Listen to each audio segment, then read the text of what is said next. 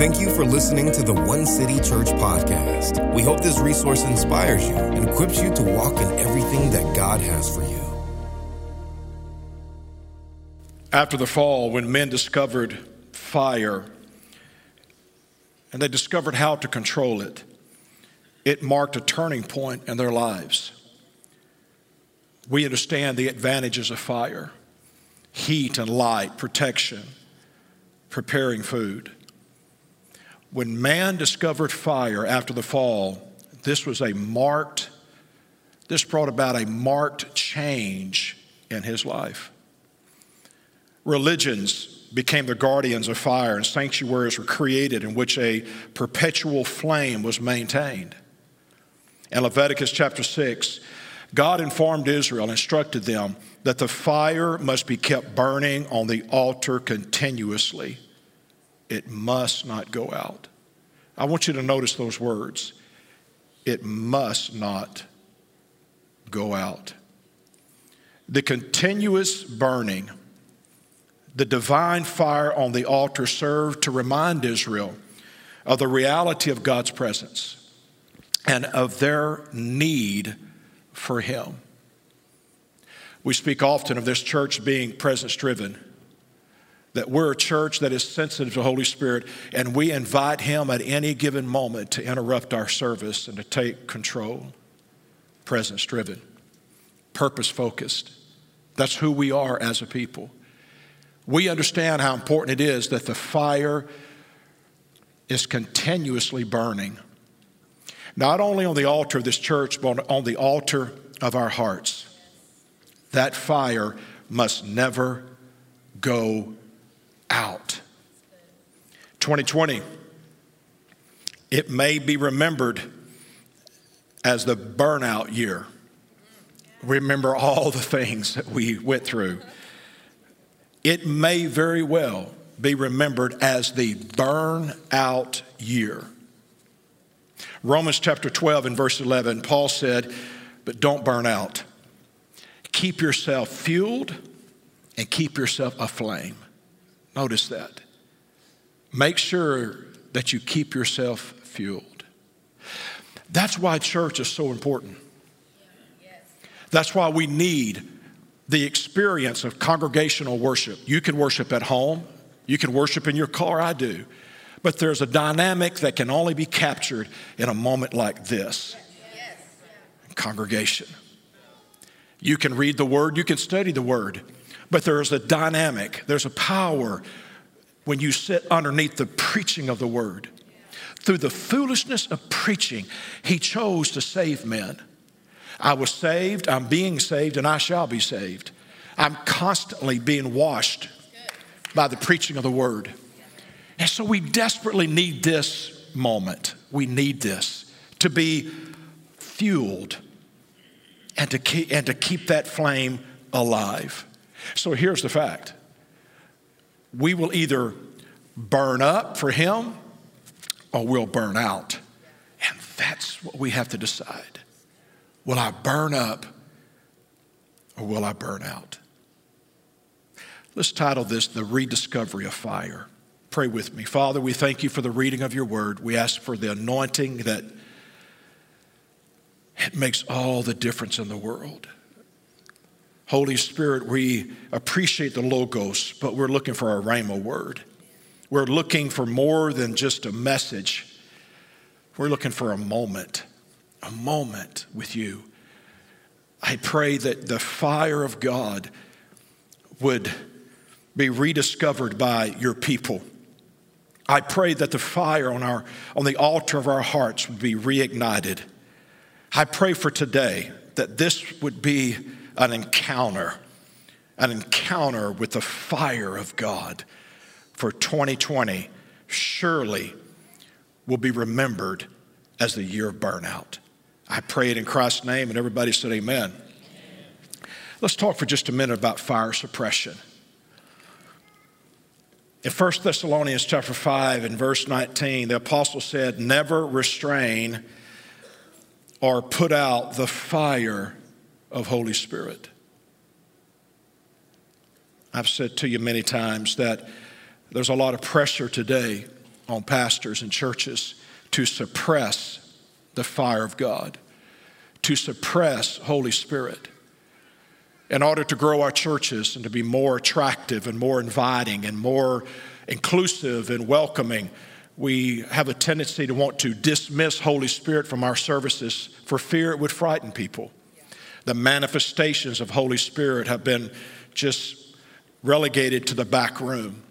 Altars, not just physically but spiritually, have been removed from our churches. We no longer invite people to the altar to have an encounter with Jesus Christ. Very few pastors anymore lay hands on people and do what we call impartation, where there's an imparting of Holy Spirit and the anointing that breaks the yoke. That's the trend that's in this nation today. We suppress. There are two basic types of fire suppression. The first one is the application of water and or chemicals. Water puts out the fire by creating a barrier between the fuel source, let's say the wood, and the oxygen source, oxygen that fire requires. It also has a cooling effect, removing the heat and thus putting out the fire, creating a barrier and removing the heat. Think of that. We're talking about fire suppression. We're talking about suppressing the fire that burns on the altar of our hearts, putting out the fire, suppressing the fire of God. Questions that must be asked: is there a barrier between me and Holy Spirit? Is there a barrier between me, the fuel source, and Holy Spirit, the breath of God? The fire on the altar of my heart requires oxygen. Fire will not burn without it. And the fire that's on the altar of my heart will not burn without the breath. In the Old Testament, it's called the Ruach HaKodesh in Hebrew. It's the holy breath of God. The fire on the altar of my heart will not burn without the oxygen of Holy Spirit, without his breath. Moses spoke to God face to face. Jesus breathed upon the disciples and said, receive the Holy Spirit. We have to have the breath of God. And speaking about mentoring and working with young people, I've said to you before that the identity of a son is shaped by the breath of his father. The identity of a daughter is shaped by the breath of her father. To speak to God face to face, to understand who he is so I can understand who I am. That's why we speak this year about connecting to God and getting a new revelation of who he is so I can have a revelation of my sonship. I can only truly understand who I am by understanding who he is, because I was created in his image. A new revelation of who he is, a new revelation of who I am, and then we're able to connect with each other. He said there's a barrier between the fuel source and the oxygen. Is there a barrier between me and Holy Spirit? Are there things, habits, addictions, relationships, people? Are there things that have come in between me and Holy Spirit? Are there things that are keeping me separated from him? The Bible says to lay aside every weight that so easily besets you. To lay it aside. That's why the Bible says sin does separate. It causes a separation. Is there a barrier between me and Holy Spirit? Is there something that's keeping me from him, that's keeping me separated? Is there something that's cutting off that oxygen supply? Questions we must ask. Have we lost the passion of our testimony? He said in 1 Thessalonians 5, do not restrain, do not suppress the fire of Holy Spirit. Don't suppress it by allowing a barrier to come between you and him, a barrier. Don't suppress it by allowing things to creep into your life that would put out the heat, that would take away the heat of that fire. Have we lost the passion of our testimony? Have we lost that heat of our testimony?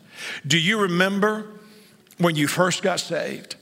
When God turned your story into a testimony. And suddenly you were sharing that testimony with everyone, everywhere. And there was a passion about your testimony. There was a fire to your testimony. Your testimony was intoxicating. People would just listen to you. People were just caught up in your testimony. It was intoxicating to listen to your story that had been turned into a testimony. In Isaiah chapter 1 and verse 22, we read, your wine, speaking of Israel, your wine is watered down. He was speaking of the people that had walked away from God, people that had lost their passion, that had lost their fire that burned in the pit of their stomach. Their wine that was intoxicating had become watered down. It was diluted. Has the passion of our testimony been diluted? Is my Pentecostal experience still intoxicating, or has it been watered down? Is your wine diluted, or is it still intoxicating? The wine that represents the Spirit. Is your spirit still alive? Do you still testify with passion? Do you still sing with passion? Do you still preach with passion? Do you still teach with passion? Are you serving God with passion? Or are you just going through the mechanics of it? Jesus, on the 8th day of Tabernacles in the book of John, on the 8th day, when the high priest would go to the pool of Siloam and they would pull the water out and they would come into the tabernacle and they would pour the water around the altar, the Bible says that Jesus was standing there on that 8th day of Tabernacles, and he was watching the mechanics of the temple. He was watching them going through the mechanics and just like robots going through it, but they had lost their passion. And Jesus was watching them as they poured out the water, and he took all he could take, and he jumped up and he said, "If any man thirst, let him come to me. And out of his innermost being will flow these living waters that you're longing for." Are we going through just the mechanics of church? Have we lost the passion? Has our wine, has our Pentecostal experience been diluted by this life? Is there a barrier between me and Holy Spirit where the oxygen, the breath of God has been cut off? Has this world diluted me to where it's taken the heat out of my fire, the heat out of my testimony? Do I go into the marketplace, Market Basket, Kroger, Walmart? Do I find myself looking for opportunities to share my testimony with people? Do I look for moments in the marketplace, in the lunchroom, or at the coffee counter, in the break room? Do I look for opportunities to share my testimony? Am I moved with compassion for humanity? Am I moved with passion for Jesus and what he brings to this world? Has the fire on the altar of my heart, has the heat of it been taken out because my testimony has been diluted by the water of this world? Think of it, fire suppression. In John chapter 2, everyone brings out the choice wine first. Jesus, or the guest at the wedding, they bring out the choice wine first, and then the cheaper wine is after the guests have had too much to drink. But he said, to the host, he said, "You have saved the best until now." Jesus turning water into wine because they had run out, and the best was saved for the last. I want to say to everyone in this room and those watching online that God saves the best till last. Understand that experience and wisdom creates the most intoxicating wine. Your best days are still in front of you. I refuse to accept this statement. I refuse I refuse to accept it. That when we first get saved, we're passionate, we're on fire, we're full of life, and we're excited, and we can't help but share our testimony, and we love God, and we get to church early, and we stay late, and we volunteer for everything, and we work. But over time, we mature, and we calm down, and we settle down, and we lose that. We watch people come up front as they dance, or they drop to their knees, or they fall prostrate before God, and we say, oh, look at those young new converts and how passionate they are. But over time, they will calm down. I hope they don't, because God saves the best for last. My best wine is still in front of me. My most intoxicating wine is still in front of me. I'm telling you guys, I don't have to just burn out. I'm telling you, I can burn up by the consuming fire of God's presence. I challenge you today, your best wine is still in front of you. He saves the best for last. I hope when I'm 80, 90 years old. A couple of years back, Justin and I and Jude were snow skiing in Breckenridge. We got to the top of the mountain, and I saw this elderly man get off. And on his back was a sign that says, "Today I'm 91. And he's fixing to scream down that mountain. I told Justin, I said, that's me. When I'm 91, I'm going to the top of the mountain. I may not make it down, but I'm going up. Because my best days are still in front of me. My best wine is out ahead. I've yet to preach my best message. I've yet to see my greatest miracle. My best wine is in front of me, because God saves the best for last. Fire suppression, the application of water, are the chemicals of this world that creates a barrier between me and Holy Spirit, and that takes the heat out of my testimony. Number 2, reduction of oxygen. Understanding fire, you have to understand the fire triangle. For fire to work, it needs fuel, heat, and oxygen. The fire triangle. Fire requires oxygen to stay alive. It is possible to distinguish a fire by suffocating it and thus preventing combustion from taking place. That's why they have what's called a fire blanket. They can take a blanket and throw it over a fire and suffocate it. That's why with a grease fire in the kitchen, the ladies know, don't pour water on it, you'll spread it, but take a towel or a rag and throw over the top of it and thus suffocate it. Suffocation, cutting off oxygen, will put out the fire. You have to understand that fire is the result of your reaction with Holy Spirit. When we react with Him, fire takes place. In John chapter 20, verse 22, then taking a deep breath, I want you to remember that to the end of this message. Jesus then taking a deep breath, He blew on the disciples and He said, receive the Holy Spirit. In Acts chapter 2, verses 2 and 3, the day of Pentecost, after this experience with Jesus, we find that suddenly a sound like the blowing that took place in John chapter 20, 22, a blowing of a violent wind came from heaven and filled the whole house where they were sitting. They saw what seemed to be tongues of fire that separated and came to rest on each of them. I want your mind to think, John 20, Jesus took a deep breath and then He released it. And He said, receive the Holy Spirit.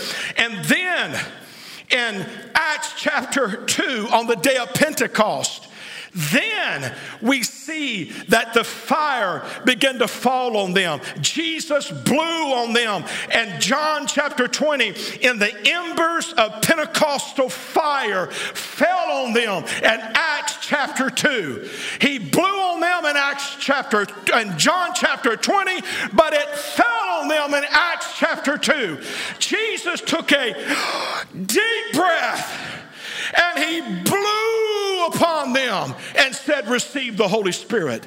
The word embers in our dictionary means the remains of fire and or passion. Jesus took that fire and that passion that he had and he released it upon them.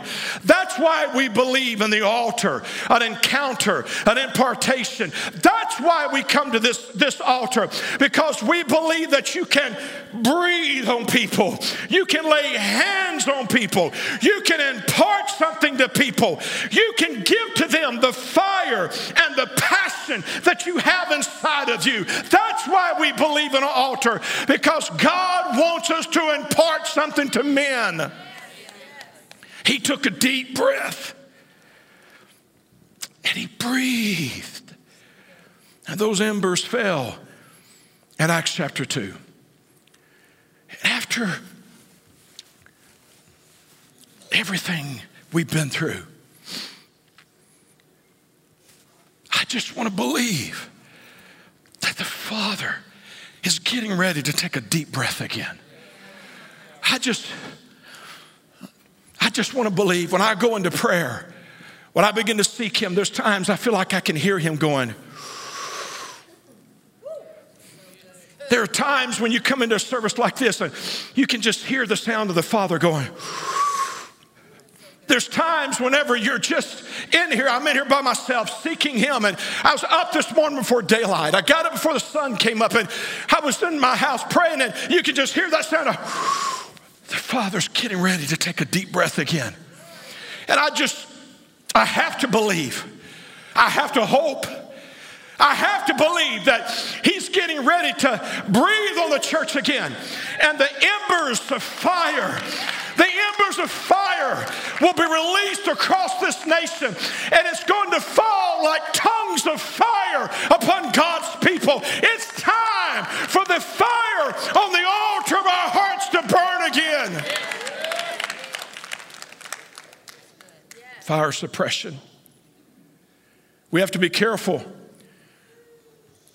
that we don't allow this world to take away the heat of our Pentecostal testimony. And we have to be careful that we don't allow this world to suffocate the breath of God and we lose that oxygen. We lose the oxygen. His presence is oxygen to my soul. I remember during the Brownsville revival, one of our favorite songs was Breathe. It says, this is the air that I breathe. This is the air that I breathe. Can't live without it. Acts chapter 17, in him I live and I move and I have my being or my existence. My life occurs in his presence. I become who I am in his presence. The best of me comes out in his presence. In him I live and I move. When he moves, I move. When he moves, I live. In him I live and I move and I find my existence, my reason for living, my purpose in life. Outside of that, why? Why? What's the purpose of life outside of him? In him I live and I move and I have my being. His presence is oxygen. It brings oxygen to the fire that burns on the altar of my heart. And we have to be careful that we don't suppress that fire by cutting off that oxygen. Let me speak to you for just a minute about the fire of God's presence. You have to understand the way fire works. Number one, it requires a source of heat. Light, friction, lightning can start a fire. Number two, material begins to break down. That's why you see smoke, okay?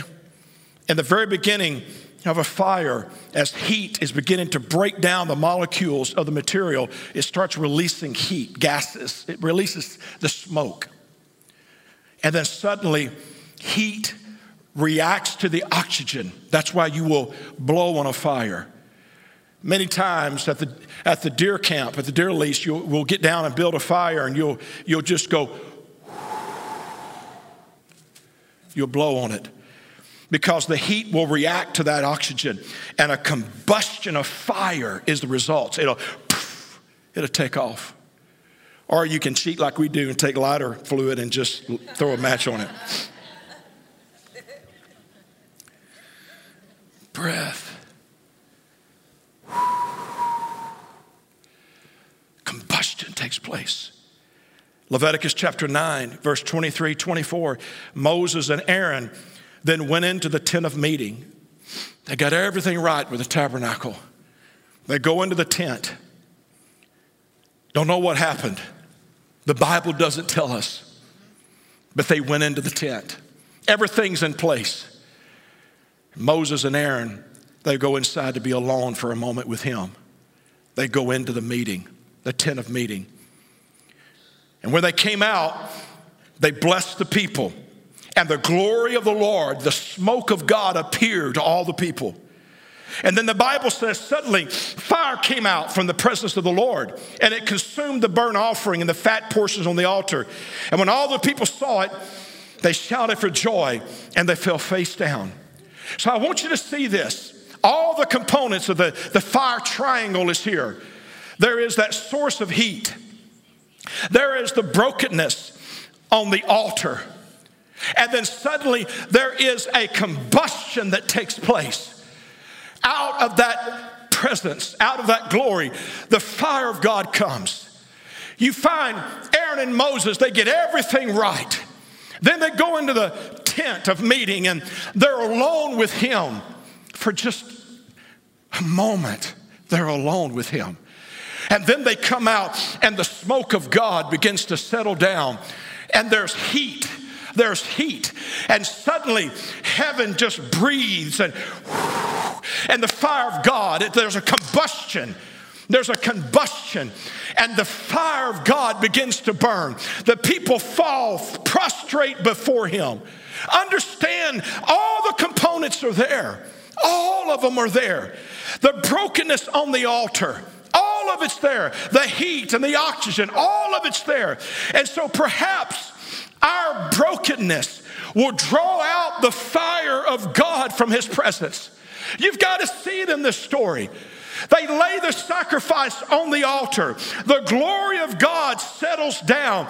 And out of that presence, the fire of God comes. The fire of God comes. If you'll study it in 2 Chronicles chapter 7, whenever Samuel dedicated the temple, the Bible makes it clear that he got everything set right. Got everything set right. And as with Moses and Aaron, the glory of God would settle down. And suddenly, out of the presence of God, the fire of God would reach down and consume the sacrifice. It consumes the brokenness. Understand, it's our brokenness that draws the fire of God out of his presence. Let the glory of God settle down in this room. And let the people of God, let them be moved by that. Broken, repentive, broken. And our brokenness will pull out the fire of God in his presence. It will pull it out. I've said to you before, I'm convinced that the initial sound of revival is the sound of brokenness as people are crying out to him, broken. The fire of God. Let's talk about the danger of this, though. Fire is dangerous. You need to understand the danger of Pentecostal fire. I just want to warn you. I just want to warn you. How many wants Pentecostal fire? How many wants the fire of God? How many wants an encounter with him? We want to see people get saved. We want to see people filled with the Holy Spirit. We want to see people healed and delivered. We want to see the drug addict set free, the alcoholic made sober. We want to see people come out of their addictions and be free, to be free from the bondage of this world. We want that. It takes fire. Yes. But fire's dangerous. So let me just share that with you. The danger of Pentecostal fire. Number one, It's his abiding presence.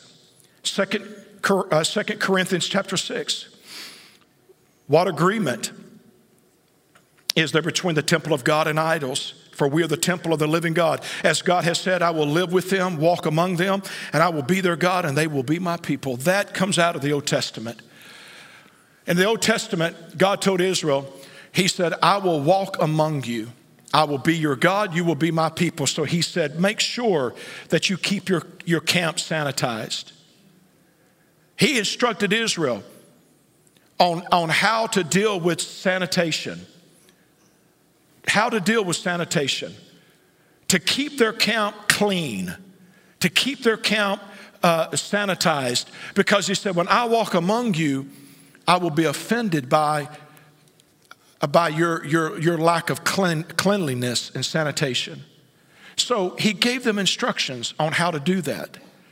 His presence. That's why often here we talk about in our church, in our homes, in our places of business, we need to be careful what we allow to drift in, what we tolerate from this world, what we allow to be a part of our lives. Because we understand that we are different people, that we're set apart, we're sanctified unto him. And he walks among us. So I just want you to understand that if you want fire in your life, that you need to know that's abiding presence and he will be with you all the time.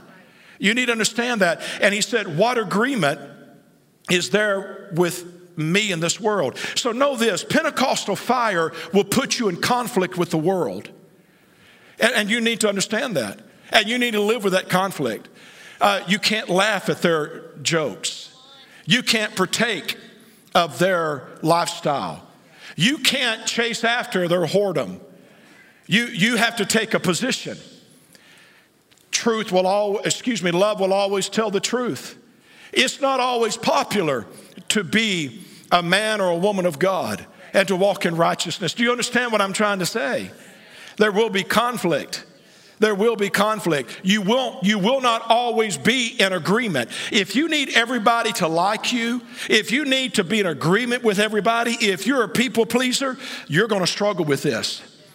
But if you're going to be a man or a woman that walks in his presence, that has the fire of God burning on the altar of your heart, if you're going to be a man or a woman that is spirit-led every day, if you're going to be a man or a woman that's sensitive to the Holy Spirit and he walks right beside you and he directs you in all you think, say, and do, if you're going to be that man or that woman, understand that you're going to be in conflict with this world.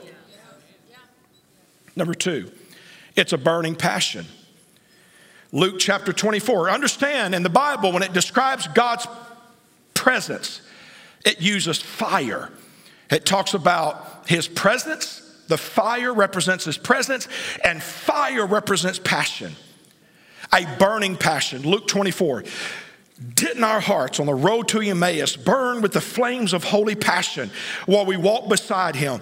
He unveiled for us such profound revelation from the scriptures, a burning passion. See, this is the problem with Pentecostal fire. Pentecostal fire is a burning passion. You see, Pentecostal fire will burn within you, and then it will give you revelation. Pentecostal fire will change your passion and your perspective in life. You're going to feel different and you're going to see things different. You may not want this Pentecostal fire. You see, not only does fire represent his presence, but fire represents his passion. And when you're born again and you're filled with the Holy Spirit and God lays his hand on you, it will mess you up. It will mess with you. Everywhere you go, he's constantly on your mind. Wherever you go, you see the world differently. You see the news differently. You see people differently. Wherever you go, he messes with you. Wherever you go, wherever public places you go, Holy Spirit is always poking you and prodding you, and he's always messing with you. He won't leave you alone. He'll wake you up in the morning and say, get up, I need to talk to you. You'll be watching TV and something will be said or done that's it's offensive to him. And so it's offensive to you, so you turn the channel. Other people will laugh at you. Other people will make fun of you. You're too rigid. You're too strict. You're ridiculous. You're too traditional. You're old-fashioned. They'll do that, see? They'll do that. You dress a certain way. You act a certain way. You talk a certain way. There's certain places you don't go. There's certain things you don't do. Why is that? Because of Pentecostal fire. It messed me up. This is not about heaven and hell for me. If you're still stuck in that, you're not ready for this. You got to get beyond that. I settled the hell thing years ago. I'm talking about walking in the presence of God. I'm talking about his abiding presence. I'm talking about his passion. To be filled with the Holy Spirit is not just so you can talk in tongues. The real miracle of Pentecost is not that you speak in tongues, but that God gives you something to say. That's the miracle. The real miracle of Pentecost, the real meaning of being filled with the Holy Spirit is that I feel like he feels. I think like he thinks. And I can do what he does. That's the baptism of the Holy Spirit. I'm moved with compassion for men. I think the thoughts of God. As Paul said, we have the mind of Christ. And I'm able to lay hands on people and break bands of wickedness off of them. That's the baptism of the Holy Spirit. Passion. It will turn your passion from the passion for this world to the passion for God's kingdom. It will mess you up. Fire represents his presence. It represents his passion. And it represents his purity. It's the refiner's fire. This is the danger of Pentecostal fire, the refiner's fire. Malachi 3, he will sit as a refiner and a purifier of silver. He will purify the sons of Levi and purge them as gold and silver, that they may offer to the Lord an offering in righteousness. See, it's not enough that I just do church. It's not enough that I just preach a sermon. It's not enough that we just teach a class. We got to do it in righteousness. We got to do it the right way. Our church's services can't be it can't be about performance. It can't be about us. It's got to be about him. I'm going to study and I'm going to do my best. I'm going to do my best to deliver his word, but it has to be about the anointing. It has to be, I prepare myself because I'm so dependent upon him. We're going to get up here and do the best worship set we can possibly do. He deserves our best. He deserves excellence. But at the end of the day, it's not about performing for people. It's about entertaining the presence of God. That's what it's about.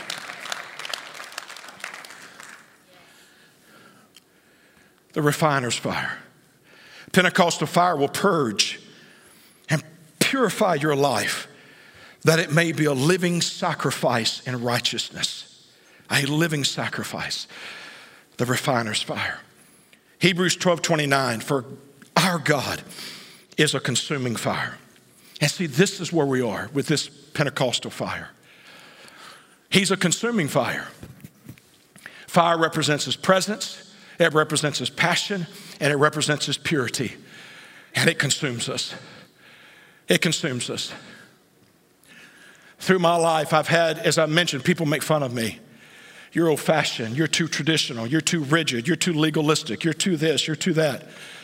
Make fun of me. I won't go get up in a movie, get up in a theater and slap out. Get and walk out. Leave you sitting there. Do it. Make fun of me. Won't go certain places. Won't do certain things. And I don't impose my legalism on you. Rephrase that. I don't impose my preferences and my personal convictions on other people. That's legalism. I don't impose my convictions on you. Let every man work out his own salvation with fear and trembling. I preach the word, but I don't impose my convictions. They're my convictions. And I work them out for me. Work out my salvation. But people can make fun of you. People will laugh at you. They'll do it. But he's a consuming fire. He wants it all. He wants every bit of it. God wants all of it. Say, God wants all of it. The easy and the hard. the easy. Oh, I'd never do that. But what about this? The easy and the hard. He wants the public, but he also wants the private at midnight when nobody's watching. He wants the convenient, but he also wants the inconvenient. The statement for last year was, the days of convenient Christians is over, and it's time for Christians with conviction. That's where we are. And then he wants the worst and the best of my life. He wants the good, the bad, and the ugly. He wants all of it. Aren't you glad he takes the worst of it and the best? Aren't you glad of that? Do you ever notice in the Old Testament, he said, I am the God of Abraham, Isaac, and Jacob. You never notice that? He never said, I am the God of Abraham, Isaac, and Israel. After he changed Jacob to Israel, he didn't say, I'm the God of Abraham, Isaac, and Israel. He said, I'm the God of Abraham, Isaac, and Jacob. I take the worst part of you. I take the bad with the good. I take you, Jacob. You're a sneak. You're a thief. You're a liar. You're crooked as a snake. I take the Jacob in you. I am the God of the Jacob in you. I don't know about you, but that means a lot to me. He's not only the God of my good side, he's the God of my bad side. Everybody's got that Didymus, that Thomas, that twin brother, that evil twin that you want to hide from everybody. I'm glad he's the God of Abraham, Isaac, and Jacob.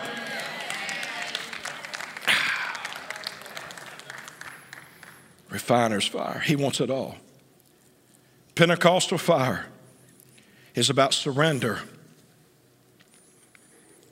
And it consumes everything in my life. Everything. Stephen, come help me.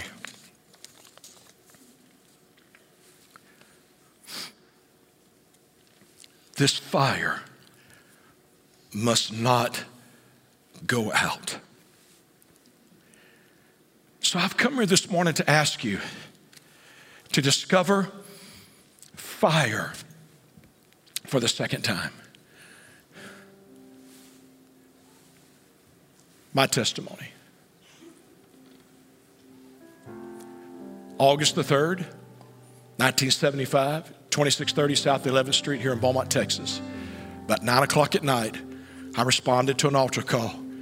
And I stood there and wept till the front of my shirt was wet. Just a kid. But I didn't join a church. I was born again.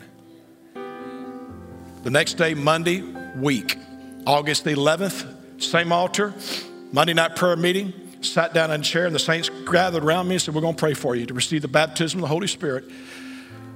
I already had the Holy Spirit because I was born again, but I wanted to experience that manifestation where suddenly that power is released in and through my life. And I sat down in the chair and I just began to worship and they began to pray for me. And out of my innermost being flowed a river of living water. And I discovered the fire of God. I've come here today to ask you, do you need to discover the fire of God for the second time? What were your dreams as a young Christian adult? What energizes you and gives you a sense of satisfaction? What would you do if you were guaranteed success? What would you do? What would you do and do it for free? What moves you with passion? What is your cause in life? You see, again, Romans 12, Paul said, don't burn out, but keep yourself fueled in a flame. That's why Ephesians says, be filled with the Spirit. That's a continuous work of grace, constantly being filled. You got to fuel yourself. You got to pour fuel on it constantly. Keep that fire burning. Don't let the wet blanket of this world suffocate that fire. Don't do it. Don't let nothing come between you and him and put it out. Don't do it. You got to keep that fuel going. You got to keep that burning. You see, because either you're going to burn up for Christ or you're going to burn out and quit. You got to ask that question. Which will it be? Today, we must rediscover the fire of our passion. 2020 may very well be remembered as the year of burnout. And this year, the church is trying to reawaken. And maybe this is the time for us to rediscover the fire of our passion. My childhood dreams, what energizes me, what brings me true satisfaction, what I would do if I was guaranteed success. What is it? What moves you, stirs you? What is it? It's time to rediscover the fire. Thank you for listening to the One City Church podcast. For more information about our church, visit onecity.church.